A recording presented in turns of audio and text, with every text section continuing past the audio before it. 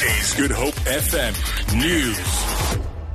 Good afternoon. The Council for Quality Assurance in General and Further Education and Training, Umalusi, says it is deeply concerned about learners' performance in mathematics in this year's matric exams. The Council's chair, Professor John Volmick, says there has been no progress in the gateway subject over the last 3 years.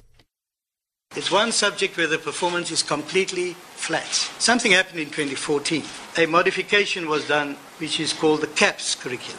So there's only 3 years of CAPS. It is alarming that since 2014, mathematical literacy is no longer the soft option that it used to be. It has joined mathematics as a learning area where the learner performance is critically low. So mathematical literacy is as hard as mathematics. Firefighters have contained a blaze on the Hottentots Holland Mountains near Grabo. The fire started on the Grabo side of the mountain overnight and spread over the peaks towards Salaris Pass. Overberg Fire Chief Reinhard Galdenes says firefighters are continuing with mop-up operations.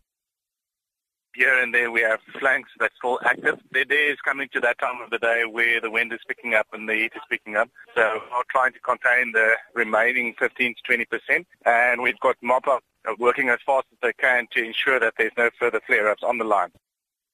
A wealthy Athlone businessman who was kidnapped almost 2 months ago has been reunited with his family. Police spokesperson FC Van Wyk says 46-year-old Nashad Khan, who owns an Islamic wear company, was allegedly taken in November by 6 armed men while closing his shop. His female colleague, who was with him at the time, was left unharmed. The suspects also fled with an undisclosed amount of cash. Van Wyk says the matter is being investigated.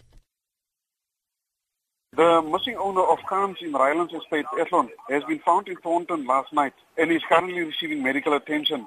The circumstances surrounding his disappearance is under police investigation and the finer aspects thereof will not be disclosed.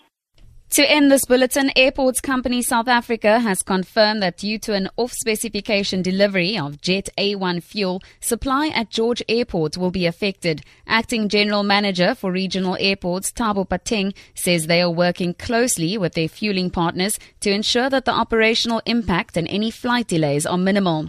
He says contingency plans include fueling at other airports or redirecting flights to ensure sufficient Jet A1 stock. The next shipment of fuel at George Airport is only expected to arrive in the second week of January. For Good Hope FM News, I'm Tamara Snow.